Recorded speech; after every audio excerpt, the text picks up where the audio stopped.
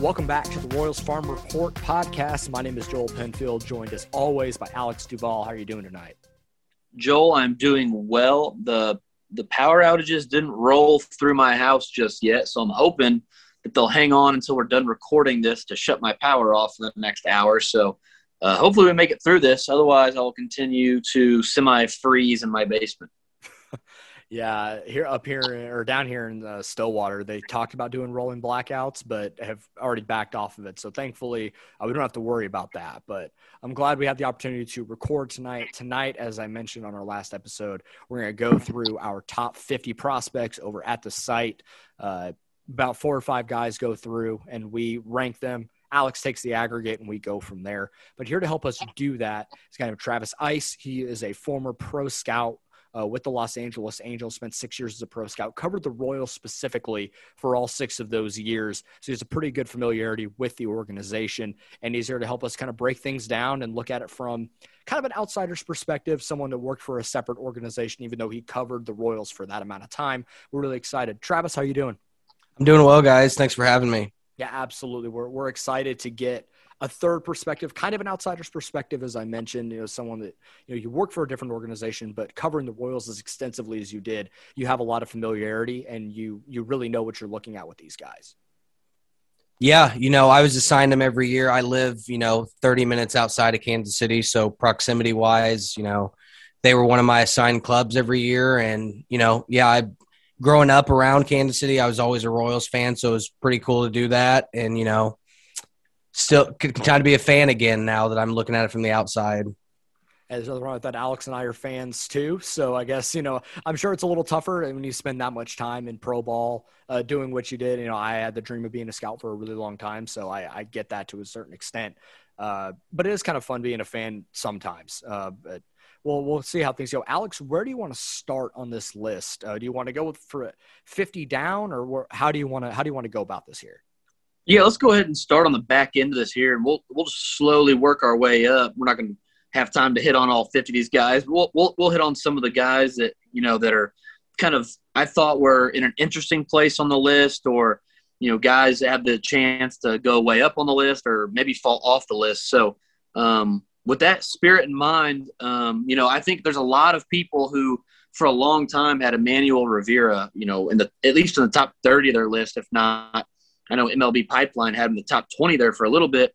We've got him, closing out this thing at number 50. And, I know Dayton Morris talked about him a little bit and how he's got the ability to handle himself around the bag at third base. But, man, I just haven't seen it. And I've always been a little bit lower on Rivera than I was some other guys. Like, we had Gabriel Cancel above him for a while. And, Cancel, I don't really know what happened. I don't know that if he got out of shape or what the change was, but there was something not stark, but just off enough when he got to Double-A that just didn't – he had a great start at Double-A, and then Gabriel Cancel really fell off the map there at the end of the year. And I hated what I saw. The Royals moved him over to first base some, and that's, definitely no good for a guy that's never going to be, a massive hitter. He was going to be able to hit enough at second base, I thought, but Gabriel Cancel has totally fallen off our list, and I'm afraid Emmanuel Rivera by midseason is going to be off that list too.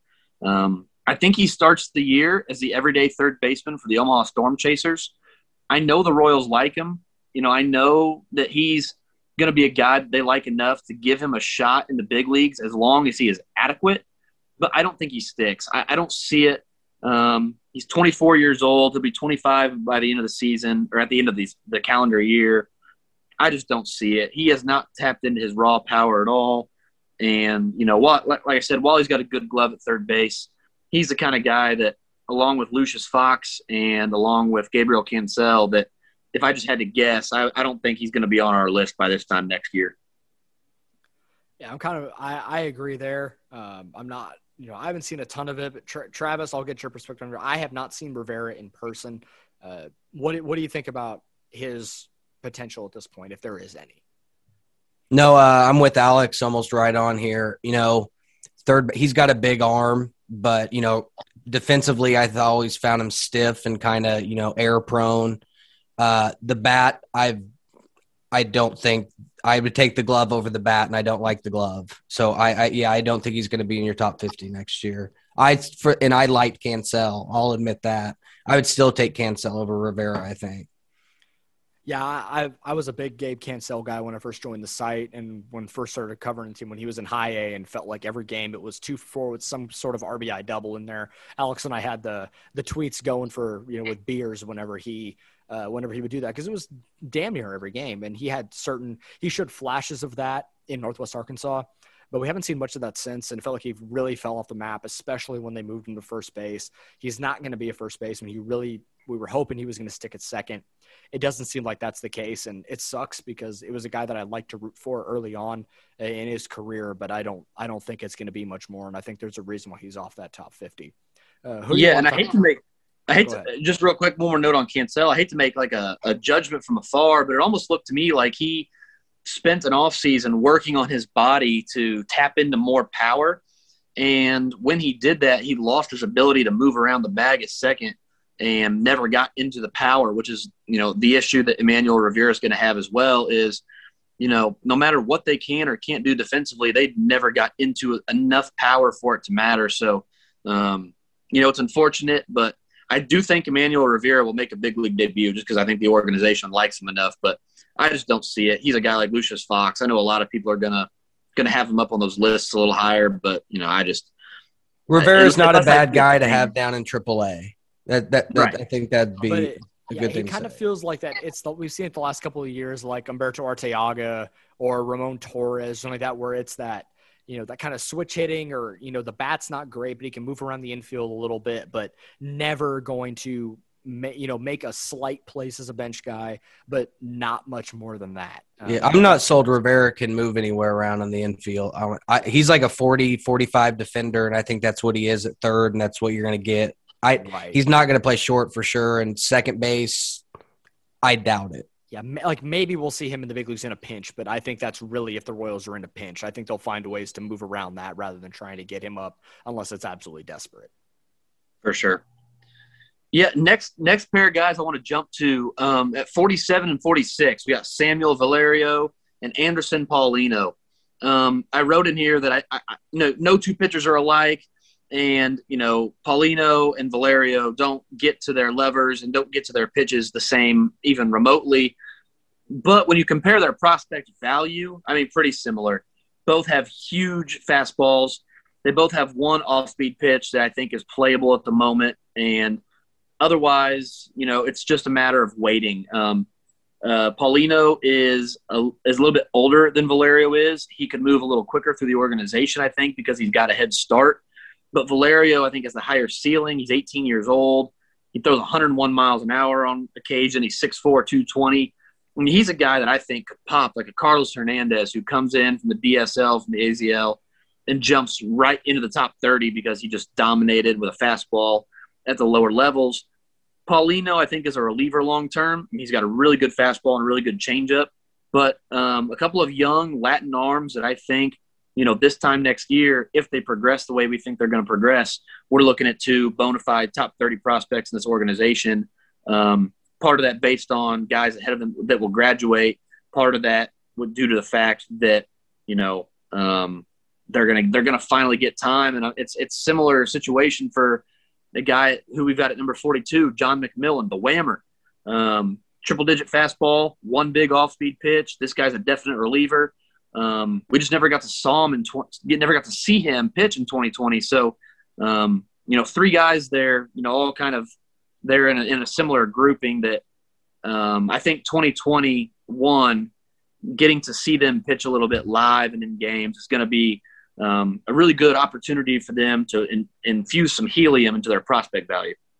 Yeah, absolutely. I think when you see a guy like Valerio early on, 6'4", 220, 18 years old, like that's a good enough body to see, okay, there's going to be something there. And then throwing, a casual 98 to 101, that's unfair to begin with, but that's still pretty raw as well. And to have at least one pitch right now that you can go to after that with a curveball, he's really intriguing to me. When I read your list and looked at it, I went, yeah, I think that's a dude that's going to be a helium riser pretty quickly, especially if we can see him in Columbia or something like that. Even if it's out of the bullpen, you get him early on. That's a guy that I think is going to move pretty damn quick. There's a guy at 40 I wanted to bring up, and I don't know. I've never seen the kid live. I did get a video sent to me from a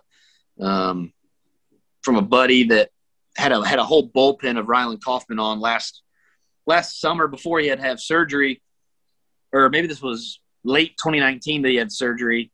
But Rylan Kaufman at number 40 pitches like, I mean, he moves a little bit more like Daniel Lynch and Austin Cox, but he pitches a little bit like Austin Cox, where it was a power fastball in the lower to mid 90s where, Cox can run it up to 96, 97, but he pitches 93, 94. So they have the ability to pitch with a power fastball in the lower to mid 90s, and then an absolute monster of a curveball. Rylan Kaufman's curveball has registered over 3,000 RPMs with, repeatedly when he's healthy.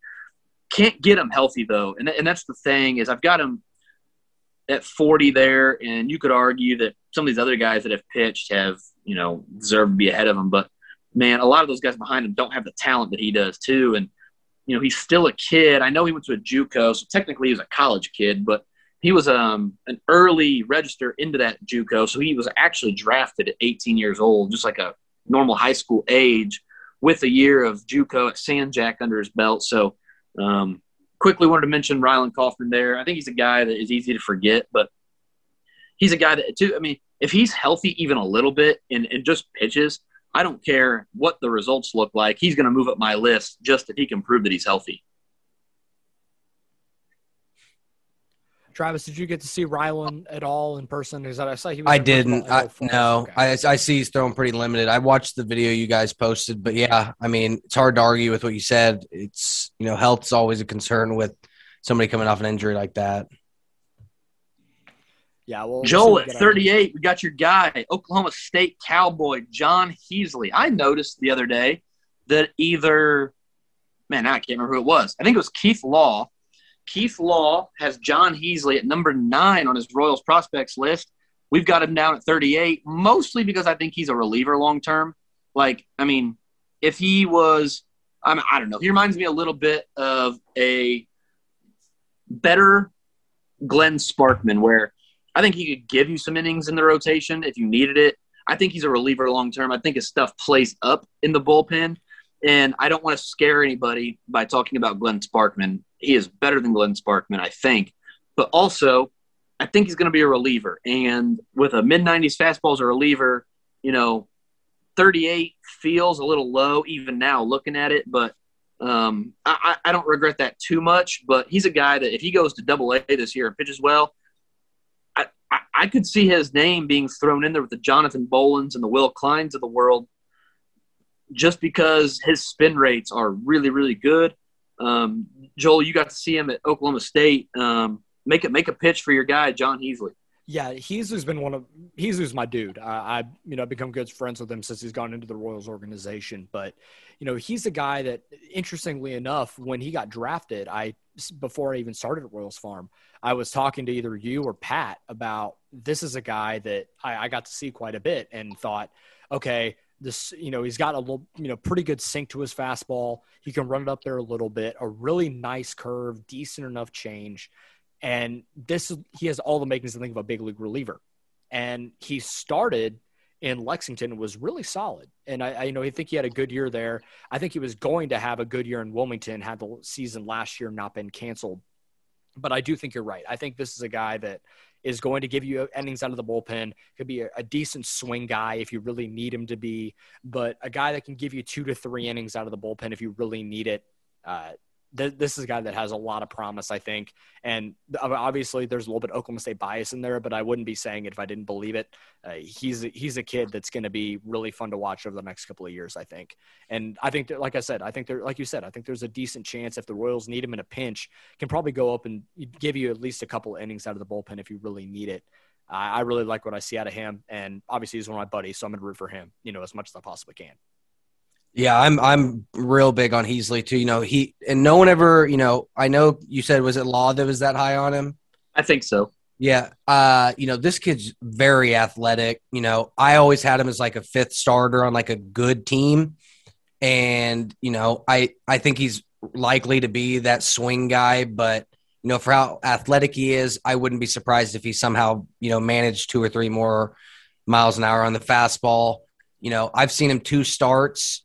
He never has the same secondary pitch on for him that day. It seems like, yeah, I think it's likely he's that swing guy, but I'm not counting out, rotation for him quite yet. I think you're a little low on him. I think he's going to be up there higher next year for sure. Yeah, I agree. I'll be honest, Alex. Well, I think I had him in my top 20 when I did our list. I think I was the only dude that was really high on him. But I think, again, there's a little bit of bias in there, which I will willingly admit. But what's funny about him is when he got into the Royals org, I saw that he was up to about 95, 96 with his fastball at times, which was surprising to me because when I went and watched him play, I saw like 88, 89. And I was thinking, okay, maybe he just jumped up. Like, where did that come from? Turns out the gun at Alley P was like -5. So that did me no favors trying to figure anything out. Hopefully with the new stadium, we don't have to run into that issue. But yeah, maybe I'm an idiot. Maybe I should have asked somebody, but that was definitely surprising. But with the way that dude spins the ball, it's not surprising at all. Yeah, and he's a guy I think I could get behind a little more if I believe in the levers. So when we talk about who's at number 35, it's going to matter because at number 35 we got Noah Murdock. Noah Murdock has not made it to low A just yet. Noah Murdock isn't the polished pitcher that John Heasley is yet, but Noah Murdock is 6'8". And this dude has got some funk from a 6'8", big, lanky, right-handed pitcher. He absolutely dominated his first go-round of rookie ball back in 2019 when he was drafted. 2.17 ERA, 43 strikeouts, and 37 innings. He's still 22 years old. And if this kid goes to Columbia or even if they start him at Quad Cities, I don't think I realized – I just don't know that I – realized how good this kid was. Like, he was drafted out of Virginia, if I remember correctly, and Virginia's got a way of screwing up their pitchers. So maybe that in the back of my head, that's kind of what was holding me back on Murdock. But man, this kid can really throw the baseball. And right now, I think his curveball is too inconsistent for me to really want me to want to put him in the top 25. And that's why we've got guys like Christian Chamberlain and Drew Parrish right in front of him at number 33 and number 34. But if he can learn to land his curveball with consistency, and I'm talking real consistency, where he's always got a 1-2 punch, I think he can start all the way through the big leagues. Now, he may not because the Royals are just stacked with starting pitchers. But like where Drew Parrish and Christian Chamberlain, I think, are more likely relievers, I also think they're more likely to stick than Murdock is at the moment. But there's that caveat there where Chamberlain and Parrish have the floor because they're more polished, they're better pitchers. They land their curveballs with a much higher frequency. But if any of those three right there in that grouping are going to be starters, it's going to be Murdock. And, maybe he doesn't make it past Double-A. But anytime you can get a kid that can pop 95 and a 6'8", I mean, that's never something that you would turn down as a professional organization, even if it never works out. It's a really fun piece to have there at the back end of the middle of the 30s. Yeah, and Murdock's a guy for me that, I saw him for a brief outing, and I thought he had bullpen written all over him. He couldn't locate the fastball at all, and when it was a strike, it was, middle. It just didn't seem like he had enough command for me. All the other stuff's great. Like, I personally think Heasley's got a much higher chance of staying as a starter, but I can definitely see what you like about Murdock. I just only seen him for a 2-inning outing, and it wasn't a great outing. Hard to be too high on the guy. Sure. And that is the thing with Murdock. He's going to have to fix his, you hate to just keep throwing on the word pitchability, but his ability to command his fastball. And, from what I've seen, the fastball maybe is a control over command pitch. I've never seen him have struggles missing the zone repeatedly. But the curveball he'd throw 3 really good ones and then 3 that never came close to the strike zone. So learning how to land that pitch. As we get closer to number 30, we got 2 position players to round out the 30s. At number 32, Michael Massey. Number 31, Tucker Bradley. These are two, both of them, I think, could either be in the top 15 of our list next preseason. They could be right where they are. They could be totally out of the rankings. Like, I can't get a gauge on either of them, partially because Michael Massey was hurt a little bit at Burlington, and Tucker Bradley didn't get to play last year because of COVID. Tucker Bradley came out of nowhere. He missed his real junior season at Georgia. In his redshirt junior year, Tucker Bradley was absolutely crushing the baseball. I mean, to a point where if Tucker Bradley plays an entire spring in 2020, there's a 0% chance he goes undrafted, even if it was only 5 rounds. He's a top 3, top 4 round pick. If he continued hitting like that, he could have had helium like we saw in Hunter Bishop. I don't want to go as high as like number 5 all the way to Jonathan India because I think that was a little bit of a difference there. But Hunter Bishop worked his way into the first round, and man, I hate to say that Tucker Bradley could have done it, but he was crushing the baseball. I don't know what those two are going to be. Honest to God, I have no idea how to gauge what their future value is going to look like. But they both have the ability to be in our top 15 just as much as they could both be entirely off of this list as we head into 2022. Yeah, and so Massey's a guy – he's the only guy I've seen out of the guys you just talked about, and he DH'd for 2 games during the series, so I didn't see him a whole lot. I thought he stayed in there well against – I just have written down – did he hit 3 good left-handed pitchers well? So – didn't see him in the field. I have a 50 on his raw power, and, that's all I can give you on those guys. I got you. I think Bradley's probably the interesting guy out of those two, just because it's a lottery ticket type of guy, because he had the little pop there for the shortened college season. You're able to get him for one thing cheaper, but also – he wasn't even drafted, but the small sample you got is what you think he possibly could be to a certain extent. If he pops, then the Royals got to steal. And it seems like they did a fantastic job in the UDFA department with some of the guys they've gotten. And there's a couple of guys who I think are even higher on this list from just the UDFA class, not even the 5 dudes that they actually drafted. So it'll be interesting to see what you get out of a guy like that. I said, it feels kind of like an all or nothing, lottery ticket type, but if you can get the most out of a guy like Tucker Bradley, that's a steal for your system right away. Yeah. And I am not comparing Tucker Bradley to this player that I'm getting ready to bring up, but because he's smaller, he's not as athletic, but the way he moves, like watching him swing a bat, watching him move around, dude, he reminds me of Jock Peterson. And I watch him swing, and I'm watching the same swing over and over and over again right now as we speak. Same. Dude, it is – his ability to pull his hands through the zone and control the bat and generate power with his hips, it is very, very much Jock-like. Now, again, he is nowhere near as good as Jock Peterson. I don't mean to imply that in any way. Just his movements, the way he swings the bat, the way that he carries himself, the way he moves around the outfield, you look at him and it's kind of like, am I sure that that's not who I'm watching? So, again, not a comparison at all. But the way he moves, man, I don't know. He's a guy that I would love to watch play Major League Baseball, so I'm going to root for him for no other reason than that. That bat drop on his the little clip that he posted is at least a 65. Oh, dude, that's a 70-grade bat drop. That is like Alex Gordon level of the swing never stops. The bat just isn't in his hands anymore. And yeah, that he does got a little Alex Gordon in his bat drop there. That is a beautiful thing to see. At number 30, I want to mention this name because the Royals added him to the 40-man roster in the offseason, protect him from the Rule 5. Left-handed pitcher Angel Zerpa. I think it was J.J. Picola who's on 810 talking about how Angel Zerpa could throw his name up there with the Daniel Lynch's. I'm like, okay, no. I don't know who they're trying to sell Angel Zerpa to.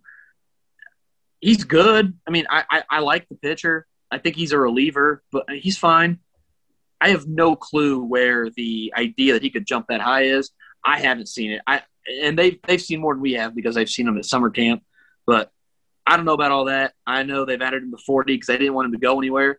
Definitely think he can pitch in the big leagues as a reliever. But he reminds me more of like a Oh, who was that kid that gave up the Kendrys Morales single against Houston game for the ALDS? It was like Sip, kid's name. Tony Sip? Yeah. I mean, he reminds me more of like a Tony Sip than he does a Daniel Lynch. I don't know where that perspective comes from. But here's the thing. If I'm right, whatever. If the Royals are right and they have another left-handed pitcher that's that good, we are in great shape. So we don't got to spend a lot of time talking about him. Just wanted to mention him because at number 29 is our guy, the one and only friend of the show, Vinny Pasquantino. We are going to be the only publication that mentions this dude anywhere near their top 50, much less their top 30. Call me crazy, but don't call me for dinner. Vinny Pasquantino is going to be a top 20 prospect in this organization by the end of 2021. That will be clipped and held on to for sure. Hold on to that one. Stick it in your back pocket. Joe, we talked about this when the Royals drafted him in 2019, and we talked about it briefly even after the podcast episode we recorded that day. If you just looked at a hitter and you were like, okay, what are the first 5 things you notice about the hitter? What are some things you look for? What are some things that you want? Does he take his hands to the pitch? Like, is he going to make a lot of contact? Vinny Pasquantino is all hands in his swing. Does he have an immense amount of raw power? Vinny Pasquantino is a mammoth of a human being. He's a big kid. All he's got to do is poke the ball. I mean, he drives the ball with authority naturally. And then does he have the plate discipline to continue forward? He doesn't chase. Like his hit tool is a little he swings and misses a little bit, but he doesn't chase. He's got great discipline for the plate. Now, we watched him play. I watched 3 or 4 different at-bats in a game against Western Kentucky. And then there was another game. Oral Roberts comes to mind. I don't know that it was Oral Roberts. For some reason, that's who it was in my head. But whoever it was, watched a couple different games, and then I watched as much video as I could find when he was in Burlington. Man, I don't know what he's going to do in terms of can he catch up to a 98-mile-an-hour fastball with consistency. I don't know because we haven't been able to see it. We haven't seen that competition. But he was a part of Royals summer camp in Kansas City this year. And, the reports on him weren't Daniel Lynch type of reports, but he wasn't getting the constant, like with some of those younger guys, it's, they got to keep working. They just got to keep doing what they're doing. It wasn't that either. So I think that the Royals probably have him starting the year between Columbia and the Quad Cities. And if you can add a big power left-handed bat to a system that really – I'm scrolling through really quick. Unless Nick Prado and MJ Melendez make a comeback, he's it. And especially for being his age, we'll see. But he's a guy that I don't know why I'm high on him other than when I watch the swing, I see a top 30 prospect in this specific system with a chance to hit 30 home runs in the big leagues. Yeah, and I think he's even shortened up that swing a little bit and is starting to get even faster with his hands, generate more power. He sent me a clip from Instructs down in Arizona where he just walloped a ball, and it was just short to the ball, long through it, and it just sailed. And he was able to sit there and watch it. And he told me hitting a baseball that far, it feels like freedom, and I won't blame him for that at all. But no, and I think part of it too, he's an easy dude to root for as well. He's just genuinely a good dude. He's the type of guy that's in the Royals organization that you expect to be in the organization from just a person perspective outside of baseball. But the on-field production speaks for itself, at least early on. And I want to see him succeed. And I said, I think we're higher on him than anybody else. But if he pops again in 2021, and I think he would have really popped in 2020 had there been a season. But if he can do what he did in Burlington and Columbia, it wouldn't be surprising we see him in Quad Cities pretty early and maybe even further. Travis, you seen any of Vinny? I have. I saw him in Burlington. I cannot argue with you at all that the guy can hit and all that. I have future, 60 raw on him at least. Like you said, he's a big guy. I try not to fall too in love with first base prospects that are, old for rookie ball and they perform in 57 games. He could be the best hitter on that team, but he's going to have to continue slugging 500 plus, I don't know. I try not to sound like too much of like a Grizzly vet, but it's just always hard to get too excited about a first base prospect. But yeah, if the Royals hit on a first baseman that hits 30 home runs in the big league, which I'm a little skeptical of that, but that's a steal, obviously. I'm just not. I'd like to see him do it against a little older competition before I get too excited.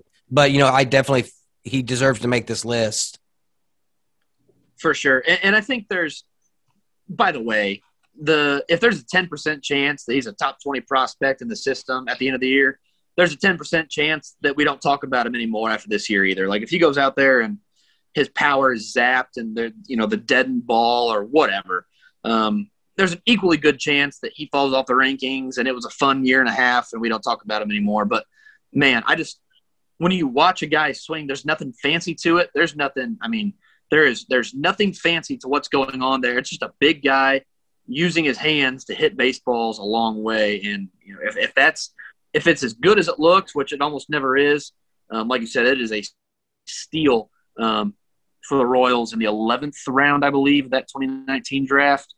For how big he is, though, he does play first base. He does handle himself all right over there. So it's not like he's just a donkey over there either. And he also sent me a video that he stole a base in Instructs, which I think he said it's the first time he's done that since he was like a freshman or sophomore in college. He was the only dude in Burlington that didn't at all that year. So he made fun of himself for being slow when we interviewed him after that 2019 season. So that was a little fun bit when he sent me it happened on while he was down at Instructs. Yeah. Hey, quick question. Zerpa, I'm with you guys on him. I saw pure reliever. He was at summer camp, correct? Because he was on the 40 man. So, yeah.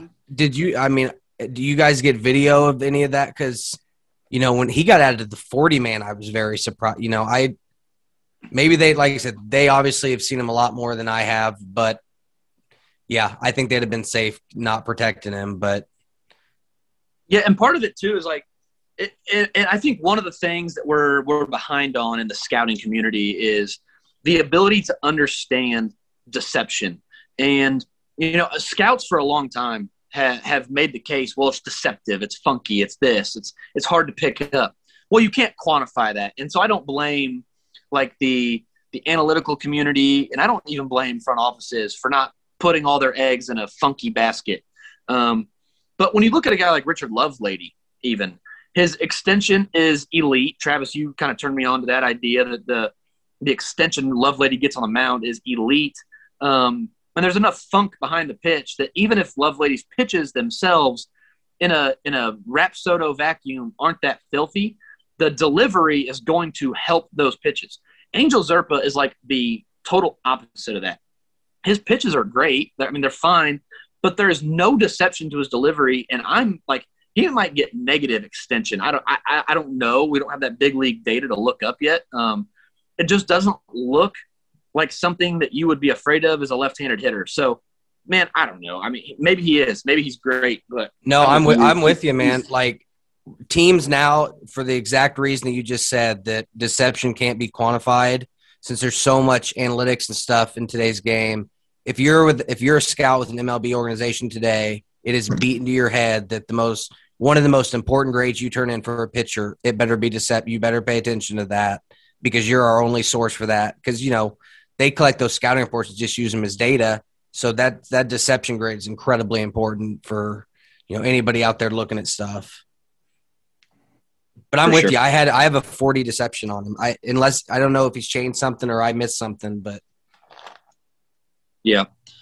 So as we get into number 29 with Pasquantino, all the way down, the next 13 prospects on this list, down to number 17, MJ Melendez. 12 of them are position players, which in this system is kind of wild. The only exception is Jeffrey Del Rosario. I'll run you through them real quick. 28, Sebastian Rivero, a catcher. We know elite defender. The Royals think he's adding on offensively. I want to see it first. 27, Wilman Candelario. 26, Jason Guzman, Brady McConnell, Brewer Hicklin, Nick Prado, Michael Garcia. 21, Nick Heath, Cale Emshoff. 19, Del Rosario, 18, Darryl Collins, and 17, MJ Melendez. There's an interesting stretch right here in the middle where we go 26 shortstop, 25 shortstop, 24.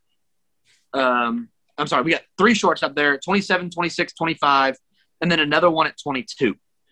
All of these guys for their entire careers are going to be chasing the likes of Bobby Witt Jr. and of Adalberto Mondesi. So really what they're playing for is kind of the title of the next guy. If you look at a guy like Jason Guzman and Brady McConnell, I am more scared of their bust factor than their boom failure. In the case of Wilman Candelario and of Michael Garcia, I am more excited about their boom factor than their bust factor. Travis, I know in your pref list you sent me, you have Brady McConnell, or you had, I'm sorry, this was a couple years ago, or I'm sorry, this was last year after we hadn't seen anybody for a while. But you had Brady McConnell at number 10. What makes you so confident in Brady McConnell? I just think it's a swing that is very oriented towards putting the ball in the air. He's athletic enough and strong enough to hit it out of the park. I think power is going to be in his future. I'm not so sold that the glove sticks it short. And if it does, it's going to be a fringe glove there. You're always going to want a better guy at short than him.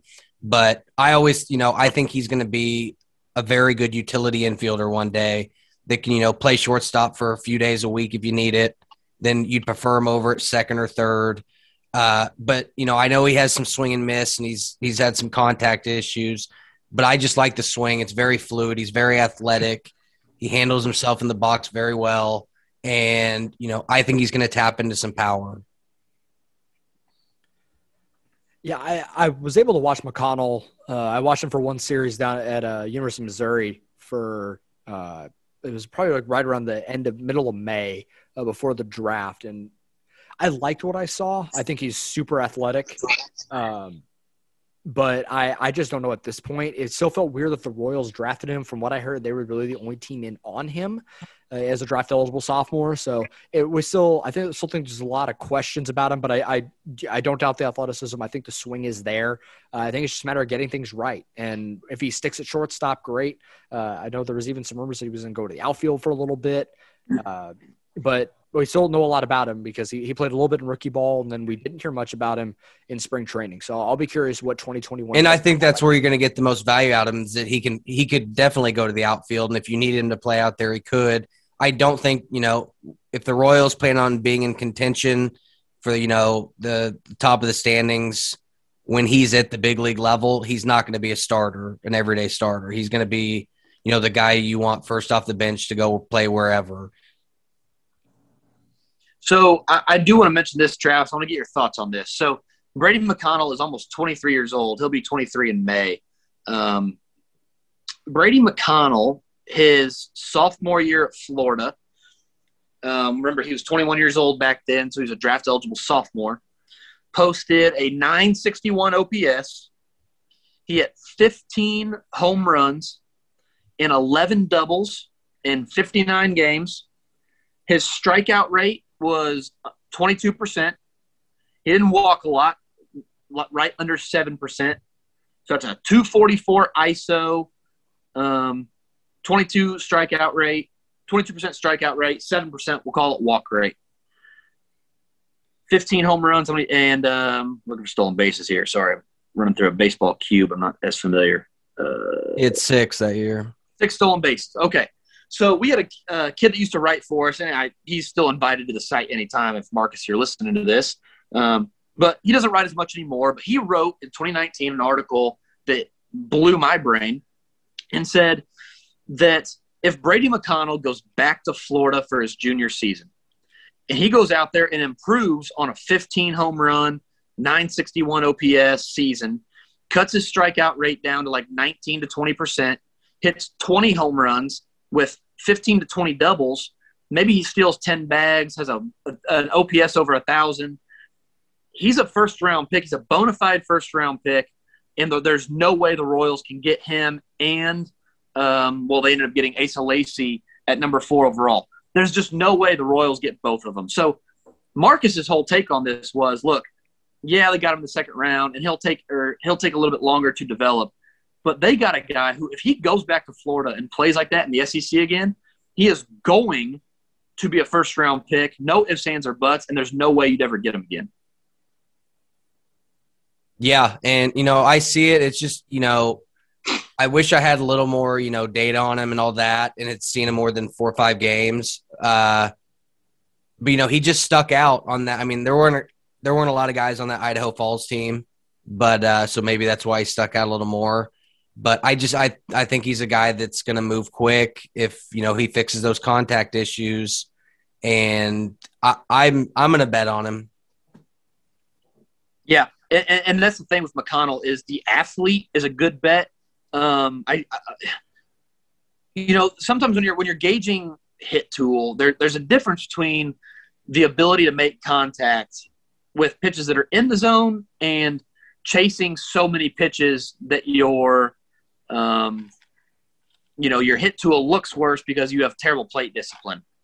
And when it comes to a guy like Bobby Witt Jr., I think it was a little bit of the latter when he was in Arizona. And so, I don't worry about Bobby Witt Jr. hitting strikes. I worry a little bit about Bobby Witt Jr. narrowing his strike zone down, and I think he's done that. With Brady McConnell, I worry about both. He looked to me like he chased a few too many pitches and had swung and missed at a few too many strikes. We'll see. I'm glad you're high on him. Because the next guy I want to get your take on is a guy that I'm also not very high on, and Jason Guzman, where the Royals, very similarly to Angel Zerpa, put him on the 40 to protect him, gave him a chance at the big leagues last year. He was just up to back up, but he's a guy that I don't get it. I get the tools, and much like Brady McConnell, where the tools are definitely there. Jason Guzman started switch hitting again. That, to me, Travis, the fact that he picked up switch hitting heading into his 6th professional season doesn't scream a vote of confidence for me. In fact, it makes me even a little more worried about his approach to the plate. Yeah, and I'm just not sold on the bat on either side of the plate, but I think he's, a 60 grade defensive shortstop at the big league level now. I mean, he can really pick it. He's got a big time arm, and I think that's where all his value is going to be for the duration of his career. I wish him well on the switch hitting. I'm not sold on it, but he's going to have a spot in the big leagues because of the glove, and he's going to be able to play everywhere very well. So let me ask you this then: the 33 errors. I know errors are a bad stat. I'm in no way am I saying errors the end all be all, but they speak a little bit to when I see him a total recklessness at the position that, the athleticism flashes. He will make plays that nobody else can make, and he'll also boot plays that my junior in high school is going to make consistently this spring. So does the recklessness, the kind of the arid part of that defense, does that worry you at all? No, I mean, part of that tells me he's getting to a lot of balls. I saw him in Lexington, and it was just lights out defense. He was also 20 years old. If I haven't seen many kids in college. What is that? A college sophomore? There's maybe a few kids a year that can pick it like that, and they're in college. And, I'm sold on the glove. The errors don't worry me at all. Okay. Well, I'm glad to hear you say that because, I kind of see him as a center fielder or maybe like a left fielder or maybe even a third baseman moving forward. But if you're sold on the glove, that makes me feel better. Before we get into the front half of our top 50, we will have a quick break. We'll be right back. All right, Alex and Travis, let's talk about let's go to number 23 here on our list. It's Nick Pratto. Struggled in low A and high A, at least for the first part of the year, and then found some flashes of kind of something good toward the back half of the season. But he's moved down on our list essentially every time that we've done one, midseason and postseason. So, Travis, what do you think about a guy like Pratto? Can he improve? Do you still think there's a possibility of a big leaguer somewhere in there? Yeah, because, the swing aesthetically is still pleasing. It's a good-looking swing. the problem just seems to be that he gets beat in the zone too often, and he, chases a little too often, and he just hasn't performed in game action. So it's really hard to be high on a guy that you've never seen be successful and has no data to say that. But with that being said, if you were to go to just a round of batting practice and all that, he would stick out for, how good his swing looks. But, it's not tremendously good bat speed. It's average. Obviously the glove's great, but you never want the glove to be the first thing you talk about with a first base prospect. But I'm going to be cautiously optimistic with him. I've always had him as just, AAA depth from after that first year he struggled. Like I said, he just hasn't shown me anything to latch on to like. Yeah, he if I was going to coach Nick Pratto and try to give him a suggestion, he needs to go from a guy that tries to hit like Cody Bellinger to a guy who tries to hit like, I don't want to say Nicky Lopez, but sort of like his raw power will carry his swing to a, 30 to 40 double season if his approach is more Nicky Lopez than it is Cody Bellinger. But at his best, I can see a little Billy Butler in there where he's hitting, only like 15 home runs, but there's a 40 double guy in there. But the advantage is he's an elite defender. And like you said, Travis, I'm not going to put a bunch of eggs into a defensive first baseman's basket, but the Royals seem to still be high on him. And they see a lot more of him than I do. So we'll see. I think even Keith Law maybe had him at number 10 still, said that there's a chance that he's fixed some things that he needed to work on. So we'll see. But, there's your 2017 first round pick. All right, Alex, I'm curious, like the difference between a guy like Jason Guzman or Michael Garcia, who's 22 and only 20 years old. What was the deciding factor there? Michael Garcia for me is a phenomenal athlete, and he is still 20 years old. Like he's only a few months older than Bobby Witt Jr. He's a phenomenal athlete. He can run like hell. He is a wonderful defender at shortstop, and his offensive approach is just safer than Guzman. Now, Guzman is significantly louder. He'll hit for more power if he hits. I don't think there's a question whether or not Michael Garcia will hit. It's just really going to be does he hit like Hanser Alberto where he's hitting, with an 050 ISO for most of his career, but you get the advantage of potential Gold Glove defense up the middle. And if he can develop any power, that's really all we're waiting for with Michael Garcia. If he develops any semblance of power, this kid is going to be a top 15, top 12 prospect in our system. There's the issue of always going to be in the shadow of Bobby Witt Jr., and if he moves to second base, he loses some of that value. I don't think he's big enough, strong enough to play third base yet. Could he play center field? Maybe. I think long-term there's a chance he could play a good center field. But right now, as he's playing shortstop, love the glove there. I love the kid. So I'm excited to see him move up. Where Jason Guzman at this point, he's been elite. He's been in professional baseball for 6 years. Like it's time for him to perform or get off the pot, so to speak. Yeah, Michael Garcia, I think, the best shortstop outside of Witt in this system, for sure. The highest ceiling. When I saw him, I was kind of out on him when I saw him in Burlington because he had this step in the bucket swing. Because apparently he got hit in the face not long ago. Like 2 years ago, and he's, maybe, I don't know. I'm not going to speak for him, but he was like stepping in the bucket noticeably, but every time it was just hard contact to center and right field every time.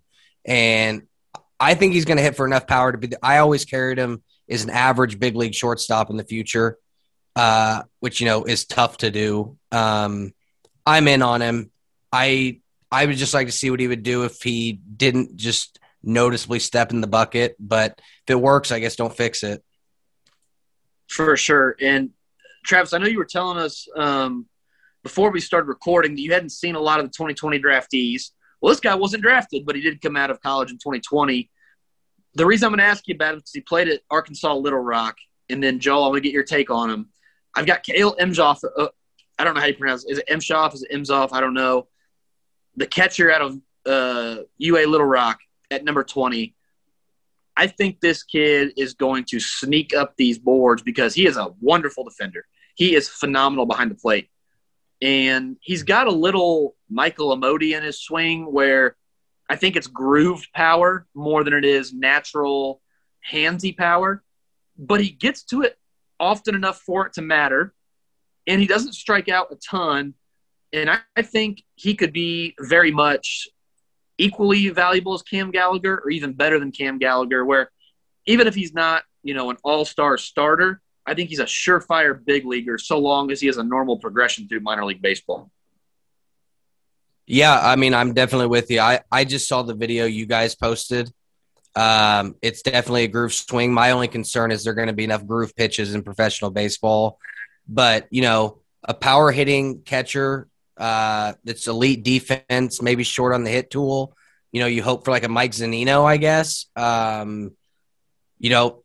I'm all in on that kind of player. Elite, you had me sold at elite defender for a catcher. That's obviously 90% of the care in a catching prospect.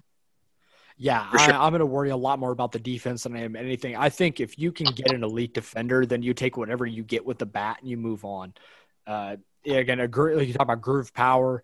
Another guy that was an Oklahoma State guy that I got to watch and become friends with, Colin Thoreau, who is a prospect of the Oakland A's right now. He's a dude that's not going to hit for damn near anything, but he's one of the best defensive catchers, that I've at least seen in college, and is really good in that Oakland A's system to where they pretty much told him you can hit $180 in AAA and we'll call you up to the majors because you're that good. Yeah. But again, if you're a guy like Imhoff and you can open up that swing a little bit, start to get to a little bit more than just a fastball belt high, then you're going to prove your value even faster than that. So I like where you have him right now at 20, and it wouldn't surprise me if by midseason he's in the top 15 if he can continue to improve on what we've seen. Because I think what we saw out of 2020, and again, he was a UDFA, which I think is a huge credit to the Royal Scouting Department to be able to get some of these guys as well as they did out of the UDFA class. I like what I see out of Imhoff to this point. Like I said, I think it wouldn't surprise me if he's top 15 by midseason. So while we're on the topic of elite defenders behind home plate with grooved swings, that number 17, MJ Melendez. MJ Melendez is a guy that I argued for a couple years was the number 1 or number 2 prospect in the system. And it's we had him number 1. I know. It is the most frustrating thing. It's almost like when someone he's a kid, and I don't mean to like make this his fault or like speak negatively of the kid, but it's almost like too smart for your own good, where it's like, I know he knows what he needs to work on, and it's almost just like it's not clicking properly. He did, I believe, work a little bit with Mike Tosar in Miami or in the Florida area last off season. So I would have really liked to have seen in 2020 what he could have done when given the chance to maybe repeat at high A or even take a chance at double A. What we know, the arm is elite. I don't want to give it an 80 grade because it's hard to give anything an 80 grade. MJ Melendez is close to an 80 grade arm as you would give a catcher without giving him an 80 grade arm. He frames pitches okay. If they ever bring in a automated strike zone, the kid's an 80 grade catcher, full stop. The only real knock I have on him is his ability to handle pitchers and maybe frame. Otherwise, defensively, kid is a wizard. And the Royals have like 2 of those guys, one in Sebastian Rivera, where Melendez is a little more of a loose cannon, but my gosh, man, it is so – I've never seen a high school age catcher defend like he does so effortlessly and so athletically. It's so much fun to watch. The swing, holy cow. It's like he's swinging at the same pitch every time. If the pitcher happens to drop it over the middle of the plate, he's good. And if it's high, he is just totally screwed. So I've heard that he's made some changes to his swing. He's such an intelligent kid. His dad is a coach. Like, I know they know what changes to make. I just want to see him. Like, I want to see these changes happen so that I can put him back in my top 5 again.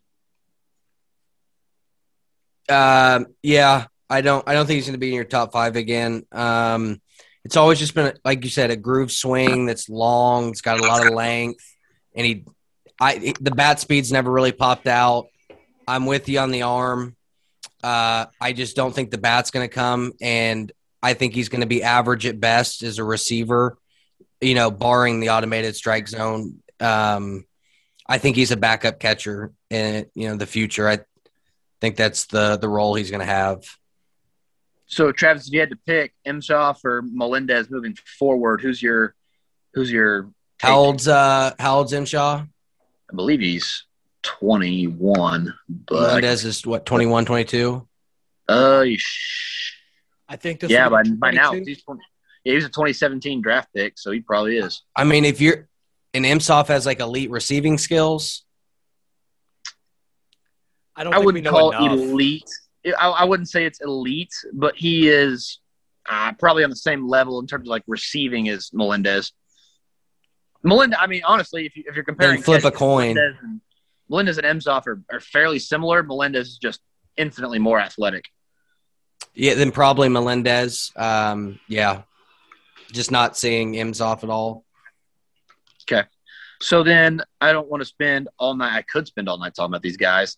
Let's move quickly to the college pitchers because we got a lot of them, and then I want to end on the younger outfielders. Travis, you get your choice of 3 of the college pitchers to take with you long-term to a new organization. Your options are Daniel Lynch, Asa Lacy, Jackson Kowar, Austin Cox, Alec Marsh, John Bolin, Will Klein, who we are way higher on than most people will be, I think, Zach Hockey, and yeah, we'll end it there. You can't throw Bubic in there? If you want to put Bubic and Singer in there, you can. I think it's because I'm higher on Bubic than most people, it seems like. But I would go Lacy, Lynch, Bubic. Okay. So if you had to talk about the righties, Will Klein, Jackson Kowar, Brady Singer, pick one. Jonathan Bolin, Alec Marsh. Ooh, Singer. Okay. Is this because he's maybe a safer pick than the other two? Yeah, I'm not overly high on any of them. I'm curious. So Alex and I have pretty much driven the Jackson Kowar hype train for essentially since the Royals drafted him. What's your take on him? I wish he, so he has very low extension numbers, like well below major league average. So, that 98, 99 mile an hour fastball is really like 93, 94 to hitters. He does not have an overly big, miss and zone rate on the fastball. And it's really bad extension, but the secondary stuff is easy to fall in love with. And I did and am. I just think that the ceiling for that's like a fourth starter, or you could put him in the back of the bullpen and just say, let it rip, and he might be a closer. I've just never been less excited about a 99-mile-an-hour fastball. Okay, that's fair. I never even thought about the extension part of this. Really, I mean, it's below. I think it's below 6 feet. Oh wow. Okay. He's a pretty fairly tall guy, so it's in there. Yeah, that's a little weird. Yeah, but no, I think Alex and I talked about that on one of our first episodes back. That a guy like Kowar. You let that fastball eat around 97 to 99 with that absolute bastard of a changeup. Yeah, that's something that could work out of the bullpen. And then if he can make that curveball even serviceable, you essentially have a 3-pitch back end reliever that can work. And I'm not necessarily saying that's his ceiling, but I think that's a role that could work for him. I think the Royals are going to let him start at least early. Yeah, and they should. But if not, then you get someone again, go let 99 eat every second or third day with that changeup, and we'll get outs and win games. And I'm okay with that. And that's a role that I don't think is as taboo or as bad as people want to make it out to be even, 10, 15 years ago. I think that's a role that's important on a team now, especially with the way that, starters are going not as far into games and things like that. Like you love having a dude like Kowar that can be a stopper out of the bullpen in that regard. Yeah. I would still obviously, like you said, stick with him as a starter and see if he proves me wrong with the fastball. I've seen him for 2 or 3 starts. No, the fastball command's always been a little And, if he gets to average command though, with, that changeup he has in the breaking ball, he's a third, fourth starter. But he's got longer to go, I think, than most for people who have had, significant Double-A time. For sure. And that's the thing with Kowar is, the even with the volatility of, is his fastball going to play up or not? I always thought his floor was incredibly safe. Like, there was never a doubt in my mind that there still isn't a doubt in my mind that at worst case, Jackson Kowar is going to be a good big league reliever, which, like Joel said, is an underrated, underappreciated thing in this game.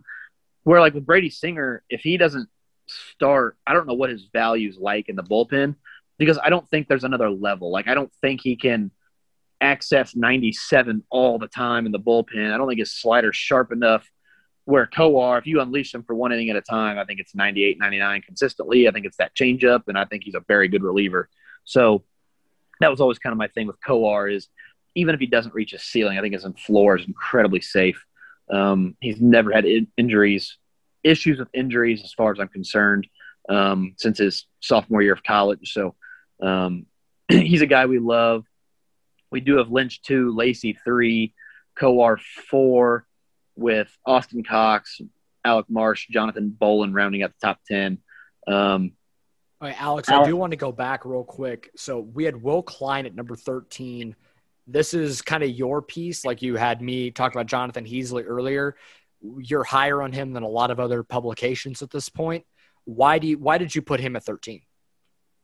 The fastball. And it's for the same reasons that Travis was talking about, that Jackson Kowar's fastball won't play up. Will Klein throws 100, but his fastball will play up even, for the same reasons of he gets phenomenal extension. Like it's hard to explain when you're watching a guy, but there's a tweet recently that came out where Will Klein made a couple of adjustments, and through his same delivery with the same foot strike, he's getting the ball out just a split second earlier. He's already flashed 101 with good spin rates. They're not elite spin rates. They're good spin rates. And he's getting better. And I talked to a Royals front office member recently, said he competes his ass off. There's something about Will Klein's delivery that when I went back and watched him to start to EIU, it's like if he can ever rein in the command even a little bit, he is going to be a starter, and he's going to be really good. Now, even if he can't start, he's a lot like Kowar for me, where he's going to touch triple digits with a hammer of a breaking pitch, and I think he's going to be good. I really don't know how else to describe it other than when I watch him pitch, it's almost like you can almost see it. Now, that's not a very good statistically backed answer, but he's a guy that where it's like, if you're just going to take my word for it on a guy, if you're going to buy stock in a prospect just because I think you should, he's my guy. And I think Royals fans are going to be impressed with what they see when he gets a shot at Columbia here in 2021. All right, Travis, I got one more question for you before we wrap this up. Sully Matias, top 10, not top 10? Not top 10. I mean, the power, top 1, but game power, maybe not. He's kind of like Prado. I'm hoping that he taps into it and gives me something to cling on to, because I just haven't seen it in games. You go to the field 3 hours before a game, you're going to get the best show of the day.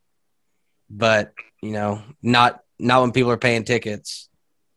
Yeah, there's one adjustment he's made to his swing that he used to almost spin off on his front heel, it looked like a little bit, where the power was more rotational than it was to drive.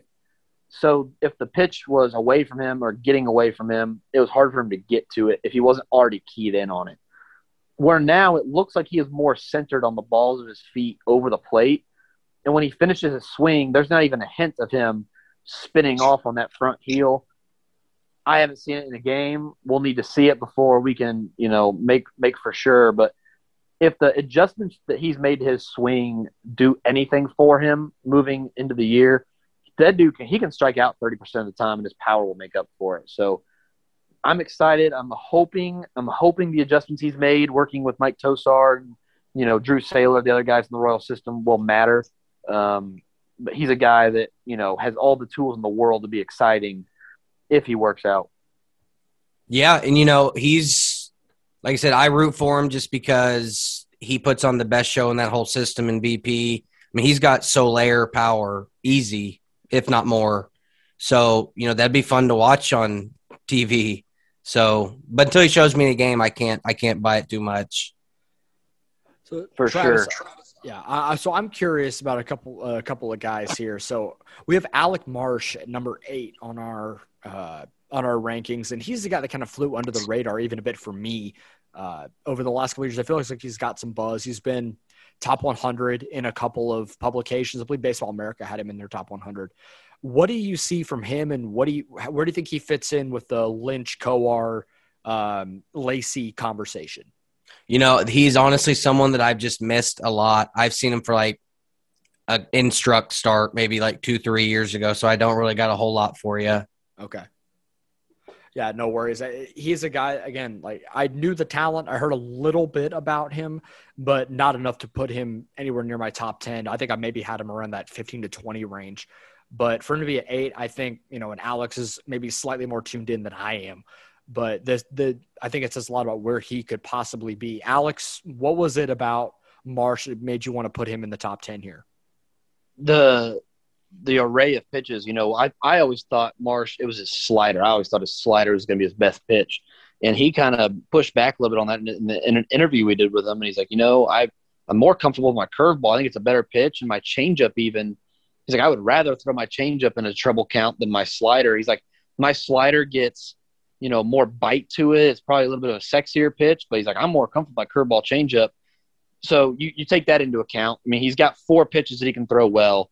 And then his fastball is up to 95, 96. I just think there's an easiness to it that's going to allow him to cruise through the lower levels of the minors. I think he's a guy that we could be looking at as, pushing the edge of AA, maybe even appearing in AAA before the end of this year. All right, one last question for you, Alex. I was talking about Kyle Isbell real quick. He's a guy that Alex and I have been really high on since he ended up in the Royals system. And he was really good in spring training, put on some highlight reel film out of summer camp and the alternate site. What do you see out of him? Does he look like a guy that could end up in the outfield conversation for the Royals in the next couple of years? Yeah, and I was actually listening to Jim Callis on 810 with Jason Anderson today, and Jim Callis basically said this same thing, that, if Kyle Isbell had gotten to play last year, he's a guy who's already knocking on the door of the big leagues maybe. So if he starts the year out at AAA and hits well and Michael Taylor doesn't, or Nicky Lopez doesn't, and they got to move Whit Merrifield to second base, then Kyle Isbell's a guy who could slot in by June. I don't think he's far away at all. He's a great defender in the outfield. His swing is just like naturally perfect for creating the right amount of loft. I just think he's going to be, I don't think his ceiling's very high. Like he's not big enough, fast enough, strong enough for me to be a 30 home run guy or like a 30 stolen base guy. But I could see 20 home runs, 30 stolen bases, 20 home runs, maybe 20 stolen bases with 30 doubles. Just a very consistent 110 WRC plus type of guy who plays great defense in the outfield or is serviceable in center. So I don't know what his ceiling is, but I think his floor is a big league, a fourth outfielder in the big leagues with a more probable outcome of just being a really good, solid contributor, hitting leadoff, maybe second, most likely 6th or 7th. Yeah, I'm with you. I saw him in 2019 with Wilmington, and it wasn't very good. And then I went to the fall league and saw him, and it was a different guy. But I'm right. I can't really argue with anything you just said about him. I definitely think the power is going to mostly come from the double side. And, yeah, the defense is already good. So, like I said, he's not going to be the sexiest player in the world, but he'll play in Kauffman Stadium. I was looking to see if I could find his fall league. Yeah, here they are. don't think that's actually correct. I think that's when he was rehabbing. Looking for his fall league stats because he did, I think, tear the cover off the ball while he was down there. But anyway, yeah, Kyle Isbell's a guy that I think is surefire big leaguer as early as late May if things are that bad, or more than likely in June. So let's see, he got 91 plate appearances in the fall league, hit 315 with a 429 on base and a 438 slugging. Like, I don't expect him to hit 315 all the time or ever have a 429 on base, but you're talking about a 123 ISO. You know, he walked 14 times, only struck out 20, hit a home run, and stole 6 bases. Like, that is Kyle Isbell to a T for me. So, like, his fall league appearance makes a lot of sense in terms of what you're going to get from him offensively. If he ever posts an on base over 400 in the big leagues, I will be ecstatic. But, you know, a David DeJesus type where he's just consistently reliable, but never really the sex appeal of a guy like Eric Pena, who we've got it right ahead of him.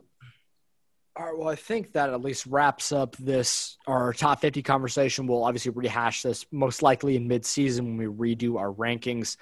For those that go ahead and go to the website at RoyalsFarmReport.com, see all the write-ups, at least a little paragraph on all our top 50. But for those listening, our top 10 is Sulu Matias at 10, John Bolin at 9, Alec Marsh 8, Austin Cox 7, Kyle Isbell 6, Eric Pena, the highly rated J2 guy from a couple of years ago at number 5, Jackson Coar 4, Asa Lacy, the first-round pick last year at 3, Daniel Lynch 2, and then obviously Bobby Witt Jr. at number 1. And like I said, we'll rehash this as the season goes on. This is a very fluid thing. It makes it kind of fun. But I think we have a pretty good idea of where the system is at this point. Travis, thank you so much for joining us. We really do appreciate your insight, and we'd love to have you on again at some point and talk about what we've seen so far. Thanks again, guys. It was a blast. Absolutely. We'd love to do this again, man. Thank you so much. Appreciate it.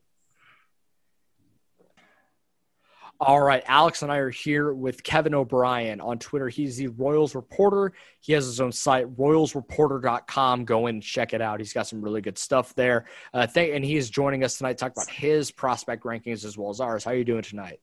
I'm doing great. Thank you very much, Joel, for having me on. Yeah, absolutely. So on your site, it is your 21 in 21, so your top 21 prospect rankings for the Royals. Take us through kind of at least your a little bit of your list here. Yeah, so the 21 and 21, this is my second year doing the list. So last year I did the 20 and 20, and since we're in year 2021, I decided to add one more to the list. And so these I think, are kind of the ones that I think are just the most interesting to watch for the year 2021 for a variety of reasons. I think it's not necessarily a pure outlook kind of prospect list, but these are the ones that I think when it comes into this year, these are the ones that Royals fans should be really paying attention to. Like I said, it doesn't necessarily mean that these prospects are better than other ones that maybe not on this list. And I did have an addition. So again, with the recent trade of Khalil Lee, I had Alec Marsh moving into the 21st spot and then everybody else moving up.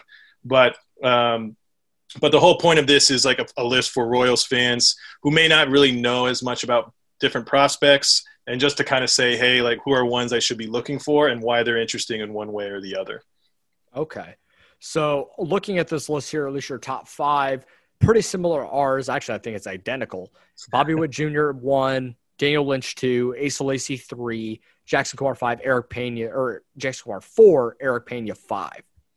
But I want to move down this list, and Alex wants to get into a guy at the bottom of your list that we didn't have on our top 50, but we're curious what you were looking at here. Yeah, so I think with I'm sorry, go ahead. Alex. Go ahead, Alex, if you want to go. We had just mentioned off the air. So Lucius Fox, you got him there at 20. I'm glad you've got him there, and MLB Pipeline, and I think even Baseball America had him in their top 30. The Royals clearly think enough of him. I think they invited him to big league camp down in spring training.